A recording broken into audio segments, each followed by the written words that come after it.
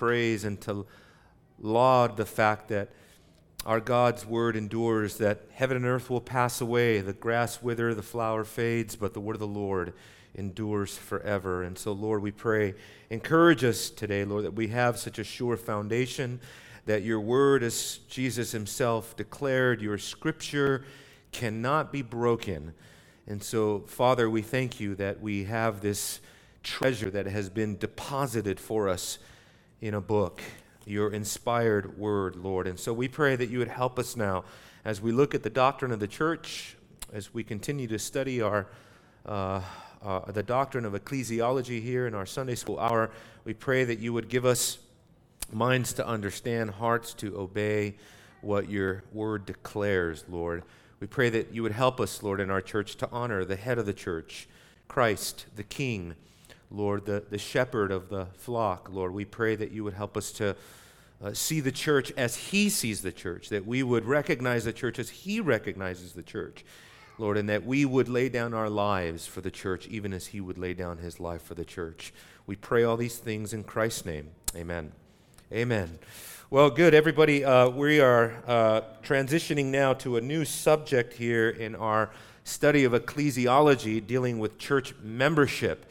And so if you are a member of our church, then you know experientially a little bit about this doctrine. If you are praying about becoming a member of our church, what an opportunity for you to be here during a time in which we are going to talk about what church membership means, why it matters, how does it work, all those sorts of things. And so I thought I'd start us out with a scripture, a proof text, something of a proof text at least, that talks about the doctrine of church membership, and that is this passage here out of 1 Corinthians that identifies the church as the body of Christ and then identifies the people participating in the church as members of that body. And so now you are Christ's body and individually members of it. And so right away, just to qualify, there is an analogy between what we could say is the universal church, the mystical church, the spiritual church,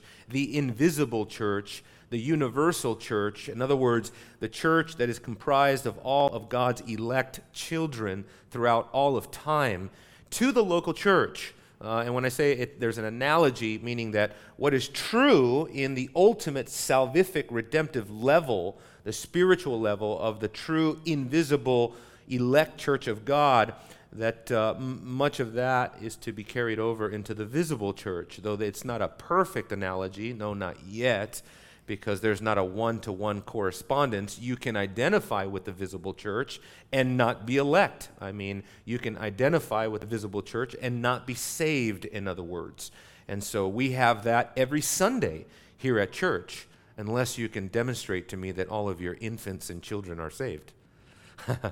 But you know what I mean, every church, and then visitors and people and just, who knows, maybe you are a member of the church even, maybe you've even gone through the membership process, but you are not in a saving relationship with Jesus Christ. That can happen. That happens multiple occasions. People either are deceived about their conversion, and this is taking us in a different direction, but I just want to emphasize how that right now the church, the visible church, there's not a one-to-one correspondence with the invisible church, okay, for various reasons. But as it stands, when it comes to the membership of the church, what are we going to look at? I want to bring up these points. Remember, we're studying practical ecclesiology, and so even in preparing for this, I have had to resist the temptation to slip into more of a systematic representation or systematic study of ecclesiology and deal with things that are of a more practical nature. And so the questions we're asking today is something like, in terms of what church membership is, we can ask the question, is church membership optional? I want to talk to you guys a little bit about the pastoral dimensions of church membership, because I think sometimes that goes neglected. We don't really focus on that point, and I'll kind of try to elucidate what I mean by that. But also, who should be a member of a church? That's a very important question. Also, what is required in church membership? What is required of you in church membership? I don't think we'll get that far. And then finally, how do you terminate church membership biblically? What's the biblical way to terminate your church membership? It's kind of like, if you were doing the seeker-sensitive model, you would never talk about this subject, right? Because you don't want to lose anybody, so why would you talk about terminating it? This sounds awful, from a pastoral perspective. But we're not concerned with any of that. We're just concerned with doing things biblically. And as I've stated before, the church is not like Hotel California, right? You can come anytime you like, but you can never leave. No, that's like a cult, okay? You can leave a church, but the question is how do you leave a church biblically? I have seen so many times, numerous times, and I have been the victim of having to go through seeing members leave the church in an unbiblical, unruly fashion. And it's not good for the church. It's not good for the people leaving. It's not good for the pastors. It's not good for the body. So that's something that we have to talk about, okay? And so starting out, let me begin with this. And that is the obstacles to the doctrine of church membership. Understand that there are such obstacles. Recent study was conducted by, what's the guy, the statistician guy, Barna, what's his name, the guy that does all the polls and all that, right? He took a poll, and basically what it boiled down to is that among everyone that identifies as Christian in the United States and in the West, about 17% of those people actually believe that church membership or something like church membership even matters when it comes to your spirituality. In other words, what the study discovered is that for many Christians, they believe you can live the Christian life perfectly without church membership. Church membership is not necessary to be spiritual. You can come and go as you please. And some of those people, a big chunk of the percentage of those people were even talking about the necessity of going to church in the first place. In other words, just do church on your own, that type of thing. I seen a documentary once on CNN. Yeah, once in a while I'll look at something from CNN. But I saw a documentary on CNN, and it was talking about that thing, that how technology has influenced the idea of like going to church. And there's a guy, he's in Huntington Beach, and he's skating around on his skateboard, no shirt, typical Huntington Beach guy, right? And he says he's doing church on his iPhone. And he's on Sunday, and he's skating around. He's got his ear plugs on or his things on, headphones on or whatever. And he says, I got church right here. I don't need to go to church. I mean, literally, it was like the worst thing for a pastor to see, right? But that tells us something about the culture in which we live. And if we think that this does not affect us, it does. And here's another question. Here's another point. If we think the Reformed church is not affected by our culture, it is, let me tell you. I can tell you numerous Reformed, that is to say, those families that would subscribe to the doctrines of grace, they would identify with the great confessions of the Reformed faith. They would find themselves in the Reformed tradition. They read Calvin and the Puritans and this and that. And how many times I've had some of those families at times, or those men and women, they're like oil in my hand. I can't grab a hold of them. And they have an excuse, they have a reason, and they always seem to have a circumstance or a reason that prohibits them from being members of a church. So if we think that we are exempt from that, we are not exempt from that. This matters everywhere, and that's because in our culture, as you know, the idol of individualism is real. It's all about me, my personal time, my privacy, my preferences, my space, right? All of that. I mean, we think about what our culture does. It conditions everything around the individual. Everything is to be catered to you on an individual level, I mean, I think it's Burger King that says, have it your way, right? I mean, it's all about you. There's a magazine called Self. I mean, this is the culture in which we live. Also, I put down evangelicalism. And why did I put down evangelicalism as an obstacle to church membership? Well, because my background, some of you guys know my background is I spent years in Calvary Chapel. And in Southern California, I was in Calvary Chapel Church for years. And they are actually, not only do they not subscribe to church membership, they're anti-church membership. They actually preach against church membership under the heading of legalism. They would say that it's legalistic, it's heavy-handed, it's overbearing, and Chuck Smith, who was my pastor for many years, he would say that all you're going to do is scare people away. And so why would you have something that would scare people away from the church, you see? And so this is the kind of mentality that a large, broad, evangelical sort of mentality can take us in that line of thinking. Also, because of the rise of the seeker-sensitive movement, you guys know the story.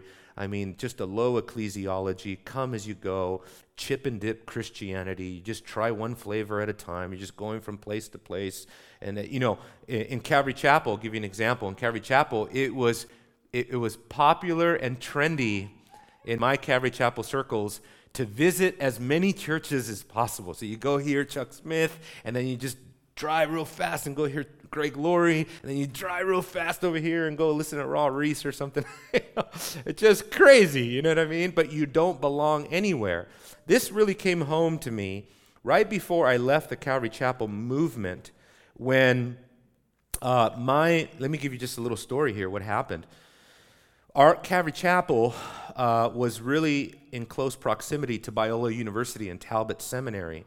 And what happened is that at that seminary, Felix knows because he was there with me, but at that seminary, what happened is that there was a professor there by the name of John Mark Reynolds who was teaching Eastern Orthodoxy and the new perspective on Paul, okay, which is a anti-reformed understanding of the doctrine of justification. Anyway, what ended up happening is that multitudes of students were converting to Eastern Orthodoxy. Did you guys hear about Hank Hanegraaff at Bible Answer? Right, he converted, all that.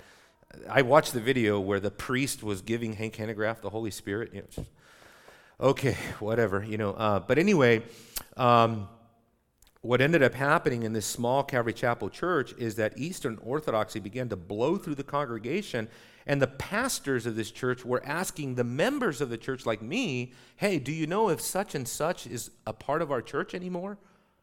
And so the pastors had no idea who was in the church anymore. They were trying to figure out who's in, who's out. No way to identify the people of God. No way to identify who is under their care. And that kind of gets ahead of us a little bit. But you see, these are the kinds of things that can develop. And then I also put fear and abuse, because in a lot of places, church membership is done, but it's done in an abusive fashion. So people are fearful because they've undergone spiritual abuse, where the pastor controls every aspect of your life, or, there's such extreme legalism. Just recently had a friend come and visit my wife and I, and was telling us about a church that they left, and theologically it was pretty sound, but they had gone so far in their church membership, the elders demanded to see people's bank statements, and they wanted to see what you were spending money on and why you weren't giving faithfully. To that degree, I'm like, what? And people stayed, That's that's what I'm talking about, you know what I mean? In certain Pentecostal circles, pastors can get so out of control with the issue of membership, they literally try to control every aspect of your life, and even charismatic circles is even worse, because of course they're getting a word from the Lord about controlling your life. And so, people can come from, and many of you, based on your testimonies in church membership, have told us stories like that. And so that's something to understand. And also, finally, bad theology. What's the ultimate obstacle to church membership? Bad theology. You simply do not understand the necessary consequence of Scripture as it relates to the doctrine of church membership. Any other obstacles you guys can think of that I didn't mention? Anyone? It's just like, yeah, he's not mentioning this. Yes, sir? What is it? Discipleship? Okay, yeah, sure. I think that would fall under bad theology, right? Somebody didn't teach you well enough.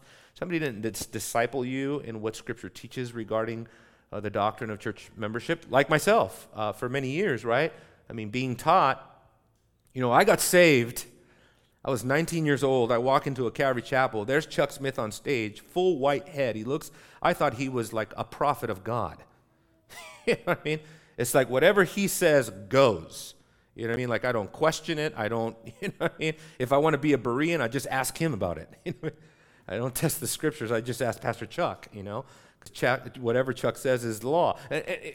And that's my fault. He wouldn't even have wanted that. But you see, bad discipleship can certainly lead to that. Anybody else? Anything else that you can think about? Yes, sir? Dylan? An aversion to accountability. That's right. And I would think that would fall under individualism, right? Like people don't want to be accountable to one another, and accountability and submission, right?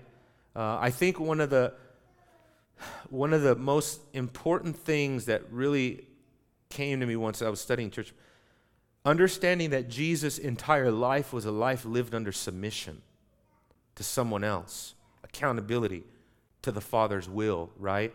And to his people and to the law and fulfilling all righteousness and all of this. And I thought, wow, here is the King of the universe, right? Here's the Lord of glory, and he comes and he lives a life of perfect, humble submission. And just amazing. So, okay, so let's move on. How would I define church membership? Here is a simple, succinct little answer that I would say here. Church membership is the formal identification of the Christian with the local church. That's simple enough, right? It's the formal identification of the Christian with the local church. Now, obviously, that's a very, very simple answer. But if we elucidate that more, if we expound on that, formal identification is the key, right? That's the crucial term here. It reflects that in many ways in which the believer enters into a mutual relationship, a covenant, a commitment, and an accountability with the visible assembly of God's elect in the context of a true and biblical church. There you go. That's a little bit more meaty there. Okay, so, but notice what I put down there. In the context of a true and biblical church, right? Going to a Bible study or going to a house gathering or having a Bible study at work somewhere or meeting with your family, right? That doesn't fit the pattern of biblical ecclesiology, which is in my, okay, so what would constitute a true church? That's the question we need to ask. What constitutes a true church is a church that has elders and observes the ordinances, the sacraments, baptism, the Lord's Supper, accurately preaches the gospel, and fulfills the mandate for church discipline. If you don't have those basic components of a true church, you don't have a true church.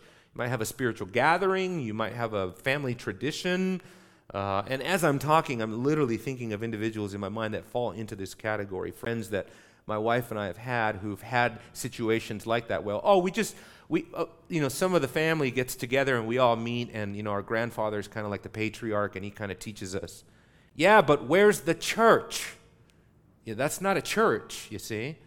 No, and so the house church movement has greatly depleted the doctrine of ecclesiology. Not because you can't have a true church that meets in a house. Oh, absolutely. I think we would be staggered if we looked at the global perspective. I was talking to somebody, but I have a friend, he does missions in Yemen, which is like impossible to get into Yemen. And there is no church in Yemen that doesn't meet in a house. You can only meet in a house, you see? So it's not that you can't have a house church. Oh, you most certainly can. Most of the New Testament churches were in a house church, okay? I would say for practical or pragmatic reasons. It wasn't that they had a doctrine, let's meet in a house, or it wasn't they had a mandate to meet in a house. It was because they had necessity that they had to meet in a house, because in the early church was loathed and persecuted. It wasn't like there was a building like Water's Edge available at every corner, okay? They were mainly in hiding. I mean, look at the Apostle Paul. He's got to be let out of a window running from his persecutors, you see? So that is something. Anybody want to add to the definition here or expound on it or bring up something or a question that you may have? You sure? I won't be offended if you don't like my definition, as long as you can give me a better one. No, we'll pass it around a microphone if we have to. No. But I think that's right. It's accountability with a visible assembly of God's people, God's elect, in the context of a true and biblical church. I just recently did something with Mike Winger. You guys remember talking about that? And Mike Winger comes from a certain Calvary chapel, and he starts telling me that he really resents the fact that his church doesn't practice church discipline. Wow. And so I told him, Mike, I said, it's my position that you don't have a true church if you don't practice church discipline. And he goes, so are you saying I don't go to a true church? Next question, please. He was really mad at me. But I just saying, I'm like, bro, you said it yourself. You're frustrated with your own elders. And he's one of the pastors. Anyway, this is really, really happening out there. Okay, what are the biblical arguments for church membership? What are some of the, because see, I was thinking, you're going to meet people all the time that don't believe in church membership, that question church membership, that have a low view of church membership, that see no imperative, they see no urgency, they see this is not important in the category of important things in the Christian life. This is way down the list. It's not a priority like it should be. Well, these are some of the arguments I would say is that God has always had a way to number his people. This goes back to the tribes of Israel, even. They would keep, in the tribes of Israel, they would keep meticulous lists of the families and the children and everybody in the family. They don't get all Presbyterian on me either, okay? I'm just saying. I'm just telling you the truth. They had lists down to the last child. They had a number of who was identified in the covenant community. Okay, that was always something found throughout. Also, Jesus, remarkably, numbered his disciples. He had the 70 that he identified, and he had the 12, you see? And so God always has some sort of formal count of his people. There's not one verse that I would say that verse says, this is church membership and this is how you do it. No, it's a cumulative case. It's what theologians would call the necessary consequence of Scripture. Taken comprehensively, you have to have something like what we call church membership. Okay. Also, the apostles kept the number of those who were added to the church. And so you have to be formally, numerically added to the church. And this is something that we suspect kept going on in the book of Acts. Paul speaks of a roll. The Greek word there literally just means a list of widows within the church. And furthermore, the book of Hebrews speaks of a roll of the whole church in heaven. And so if there is a church roll in heaven, there should be a church roll on earth. In other words, these are basically some of the arguments that I would give. Anybody want to add to that or ask questions? Please feel free. Sunday school hour, that's what it's for, is for you to raise your hand. There's no silly questions. Yes, sir?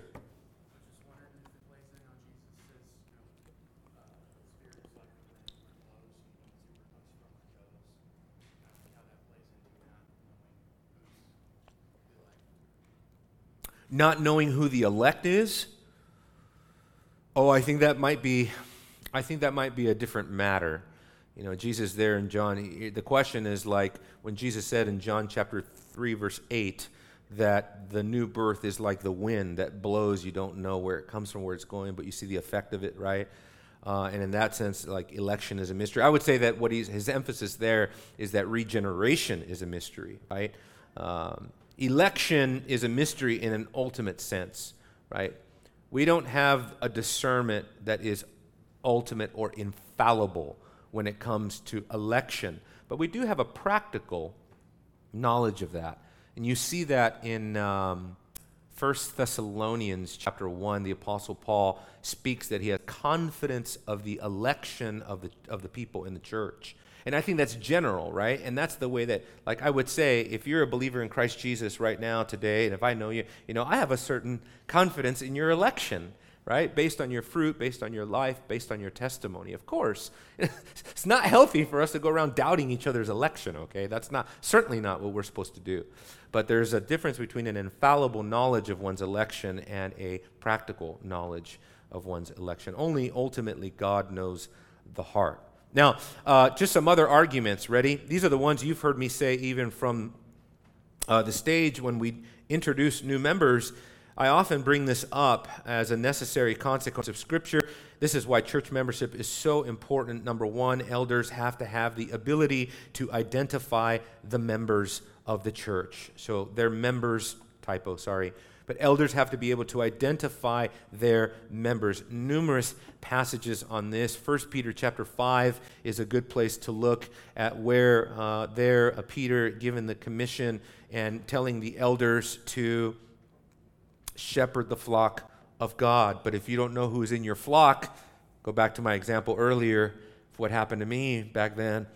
A pastor doesn't even know who's in and who's out. How do you shepherd someone if you don't know if they're in or out? It's very simple. Also, members being able to identify their elders. And so when someone begins to quibble with me about the issue of church membership, you know what one of my very first questions is? Who is your elder? Who is your pastor? Right? Because according to Scripture, you must be able to submit to your pastors. So how can you do that if you don't have a pastor? And you can't formally identify your pastor. You see that? And then I would say, well, I go to this one church and this one guy. I had a person tell me this. I go to this one church and this one pastor, he's really cool. Oh, yeah, what's his name? I'm trying to remember his name. You don't know the name of your pastor? You're trying to persuade me that you understand ecclesiology? That's sort of what we're facing nowadays. Members also have to have the ability to identify fellow members. Doesn't this help?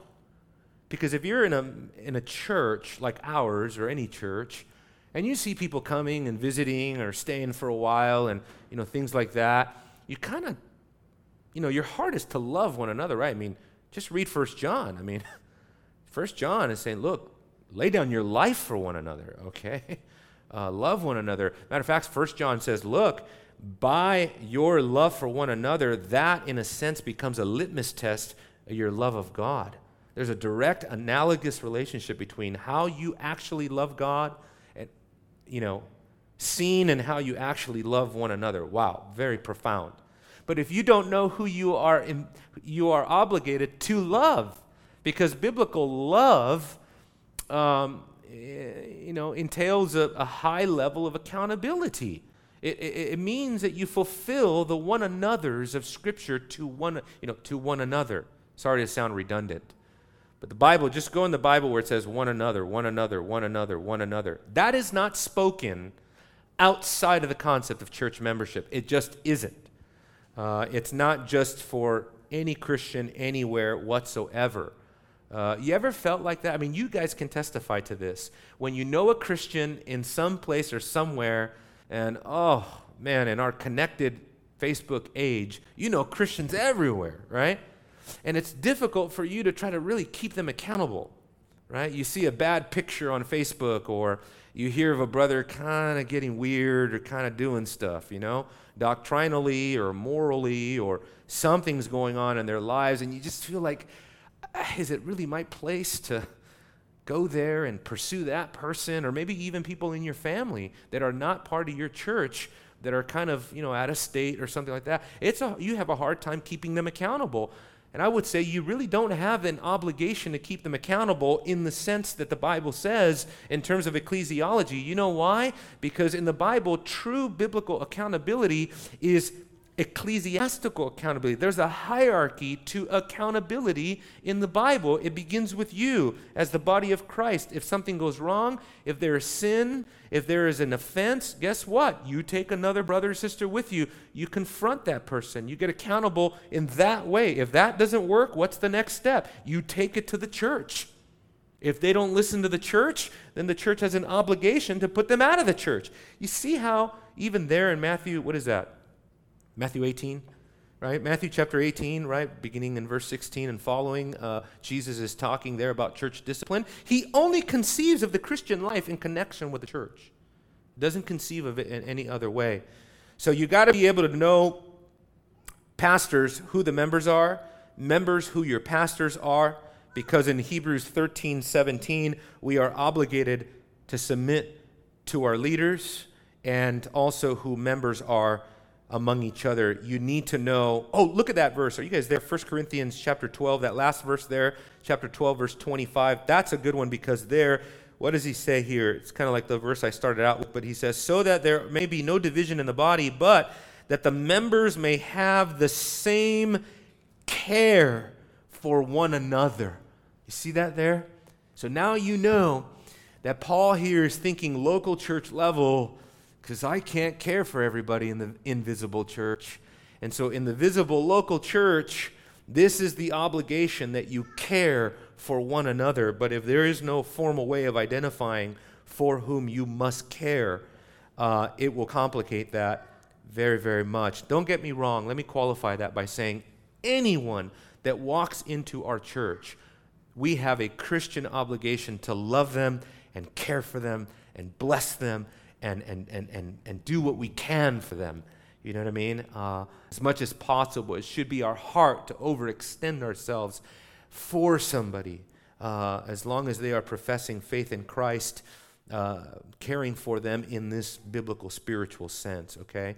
But there is just a special care that comes when you know these are the people that I have committed to be in a formal a body with, in a formal accountability with, and they carry a very special place in my life in terms of ministry. Okay, so also the pastoral dimensions of this. I mentioned this a little bit, but any biblical pastor desires to have a true church and a pure church. This desire, however, cannot be fully realized without church membership. That's absolutely right. Just think of it from our perspective as pastors. If we don't know who is truly committed here, it makes it very difficult to hold members accountable to the obligations that the Bible calls us to the commands of Scripture, to the imperatives of the New Testament, to all of these commands, okay? Submit to your elders, care for one another, the one another's of Scripture, financial support for the church discipline, the sacraments. All of these things get very complicated if we don't have some sort of formal identification between a shepherd and sheep. Does that make sense? Anybody have a question about that? Comment, statement? No wrong comment, no wrong statement. Well, maybe, unless you get up and say there's no such thing as church membership. Yes, sir. Jeff. I guess I'd ask a question just in regards to the people who are visiting churches, right? We would say that, or we would see a lot of people who come out of bad churches would be very hesitant or skeptical to jump into another church. So they may visit for a couple of months, a long couple of months. How long should they be visiting, testing out before they say, Oh, good question. hey, I'll be here, before the members are saying, hey, you visited for a while, you need to go ahead and That's a good question. That leads me to another question. How long should somebody visit a church before they join the church? I don't know how long. You got to be balanced there. I would say on the one hand, take your time. If you're this is a huge decision. To join a church is a huge decision, right? Take your time. Don't be rushed or pressured into it, right? And so that could take, a month or two. But I think if you're going 3-4 months, you're still not joining that church, you need to ask yourself why. Are there objective reasons why you're not doing that, or subjective reasons? Meaning you're just kind of like, I just don't know if this is something I want to do, That's not a good reason. That's not thinking clearly and biblically. So I would say it leads to the whole question of what are the criteria for joining a church, right? And I certainly have that here. But the other thing is this, and Pastor Lynn and I, Brian, we've been talking about this, that for longtime visitors, longtime attenders, our church policy is getting ready to change slightly in that you can come and visit and you can be among us and all of that for a time, but there will come a time in which if you do not join the church, right, the elders will have to approach you and at least let you know, hey, look, even though you've not decided to formally identify with us through the process of membership, because you're here, because you do influence this body, we are now going to hold you accountable at least to church discipline. So if we see that you are living in sin or something like that, we will now, whether you like it or not, we will now go through with the steps of church discipline for the sake of the purity of the local church. And I think that is the right thing to do. I don't think it's okay to just let people linger around the church, visit the church, influence the church, fellowship with the families of the church, And if they are not walking in an orderly fashion, like the Bible says, mark those that walk disorderly. And that's really serious, And then furthermore, church discipline. If you end up, walking in sin, impenitent sin, and as elders, though you're not a member, I still think we're obligated to deal with that. You see what I'm saying? So there again, it's kind of one of those, that's why church membership matters. Because you're not supposed to exist in that transitionary stage for very long. That's not God's will for you, to kind of be in limbo. That certainly is not the will of God for his people, I do not believe. Any other questions? Because those are the nitty-gritty, Jeff, of what, that's why I wanted to do this study, just to get to the nitty-gritty questions of, hey, what about this? You know what I mean? Furthermore, when you join our church, one of the things that the elders will tell you is that, we are prepared to guard the flock. And so we're very meticulous about who comes into the church, right? We don't just let you into the church. I mean, there are people who hate me to death because I said no in terms of their church membership because they didn't have a credible testimony. They weren't actually saved. And they thought they can do here what they've done at all these seeker-sensitive church, where they don't really care if you're saved or not. As long as you sign the card, as long as you tithe, as long as you attend and, participate and serve in the parking lot or something like that, you can be a member of that church. Not here, So part of the whole concept of church membership is that the shepherds are committed to protecting the flock, guarding the purity of the fellowship of the church. You see, so. Yeah. So any other questions before I move on? Sure. Yes, sir. I had a question. I was just thinking back to Hebrews 13:17. Uh-huh. And the aspect of the members needing to submit.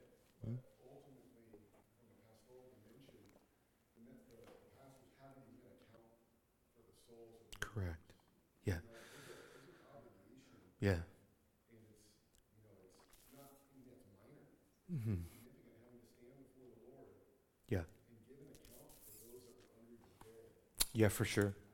Yes, and it also stresses the question, if that's true, who is God going to hold me accountable for in terms of, hey, you were accountable for these souls, The question is, who is that going to be? Think about it. So this is where the logic of non-membership positions runs out, because it's like, you think God is not going to hold me accountable for every visitor that came through here. You see what I'm saying? I'm not obligated to shepherd them to the same degree, right? But no, who was it? I told you this before. It's Jonathan Edwards. When Jonathan Edwards' church kicked him out of the church for his position on the Lord's Supper, because it went against the tradition of his grandfathers, Jonathan, what was his name? Stoddard. He said, to his church in his parting sermon, he says, "This is a temporary parting between us. We will reunite again as the church of God in heaven. We will stand before the shepherd of the sheep," the great shepherd of the sheep. Wow, just remarkable to see, yes, when we stand before the great judgment seat of Christ, the great assize, the final judgment, the pastors have to give an account for who and why and what in terms of their shepherding, their overseeing. So it's, don't you want to be a pastor? That's why Paul says in 1 Corinthians chapter 3, verses 14 through 16, he talks about be careful how you build in the kingdom, right? Wood, hay, and stubble, that kind of ministry, it's going to burn. Precious stones, gold, silver, that's going to last. So be careful how you execute the ministry of the gospel in the church, you see? Any questions? Anything? If you have questions that you're struggling with in terms of I'm kind of struggling with this, and you don't want to say it out here, feel free to approach us in private. That's fine as well. I understand. Obstacles to efficient pastoral ministry. This is just kind of getting to my previous point, right? From the pastoral dimension, it complicates discipleship, what Mike was talking about. It complicates the issue of church discipline. I've actually been in a church discipline setting, in a meeting in a church where they were actually doing church discipline, God bless them for that, in a non-membership setting. And you know what happened there?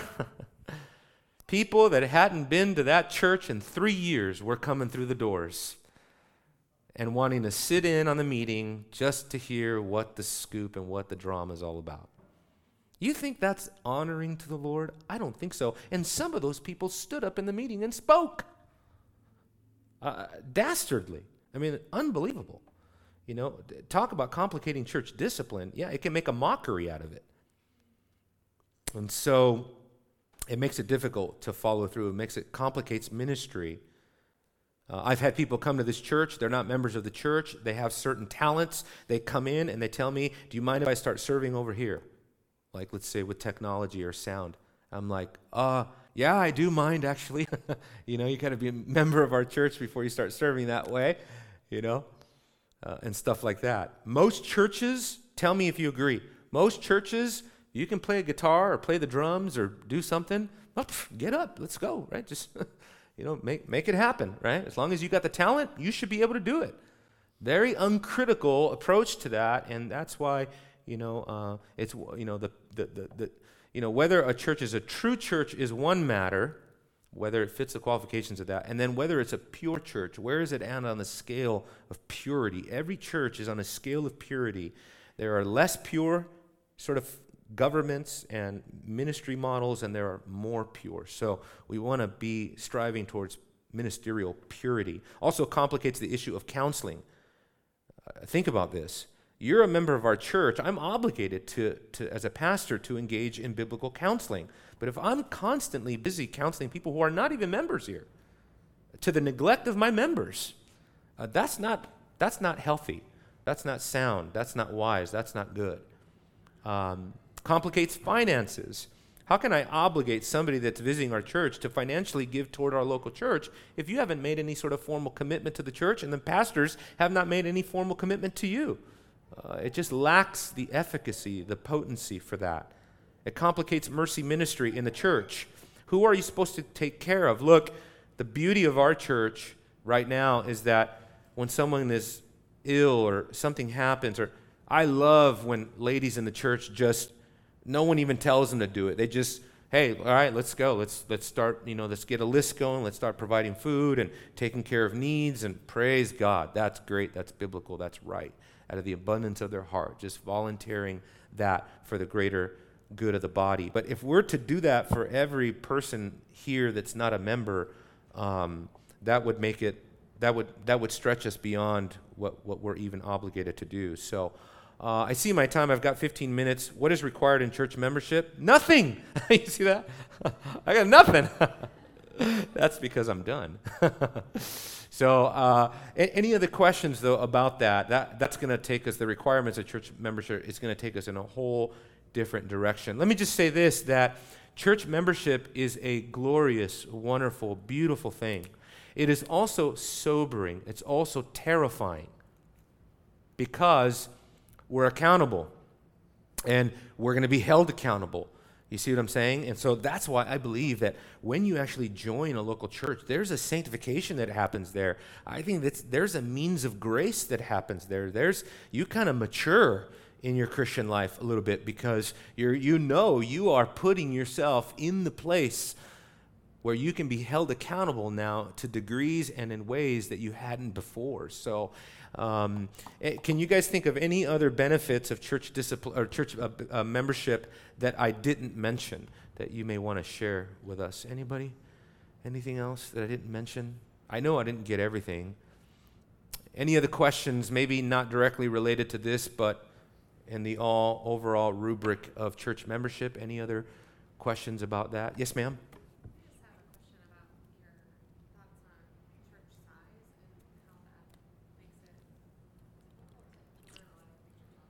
Mm-hmm. Yeah.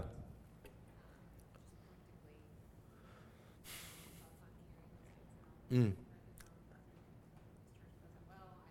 Yeah. Yeah. Great question. The question is, what about church size? Size of the church grows so big.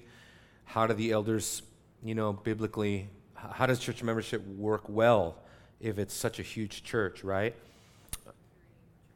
Yeah, and I think that I think that a sign that the church is growing, right, to that extent, right, hopefully is an indication that people are being shepherded and therefore it's growing, but maybe not. I actually talked to Phil Johnson about what Grace does. And Grace Community, I think they have about 27 elders or something like that. And everyone in the church is assigned an overseeing elder. So you're no one in all of MacArthur's church, which I don't know how many members they have. It's in the many thousands now. It's got to be maybe 6,000 people, 8,000 people, right? But it doesn't matter. Every single one of them is mandatory that you are assigned to an elder that oversees and regularly checks in with those families and what's going on. And I think also, like kind of mandatory, you're assigned a small a Sunday school group that you have to be a part of and things like that. So, yeah, like you said, I mean, every indication that I've talked to people there. So it could be that it can work. If the church is growing to the degree that people are being neglected and shepherding is not happening, then maybe that particular church needs to think about doing something with those people, sending them to a different church or something like that. So my basic philosophy has always been that wherever God guides, he provides. You know, if God is going to grow our church to a certain number, he's going to provide the leadership, hopefully, to take care of those people. But certainly, that's a mutual thing. That's where families need to determine for themselves, am I really being meaningfully shepherded here, or am I being neglected, right? I mean, there can be reasons for that, like you avoid fellowship or you avoid contact with people or you're just avoiding the church. That's your fault, you know what I mean? Or is it really that the elders are so stretched, they have no time for anybody, you know what I mean? And that can certainly be a problem. So good question. I don't know that I have the definitive answer on that. Any other questions about that? No? Sure? Yes, sir. Mario.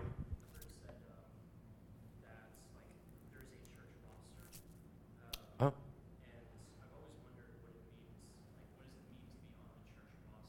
Or the church roll, yeah. Yeah.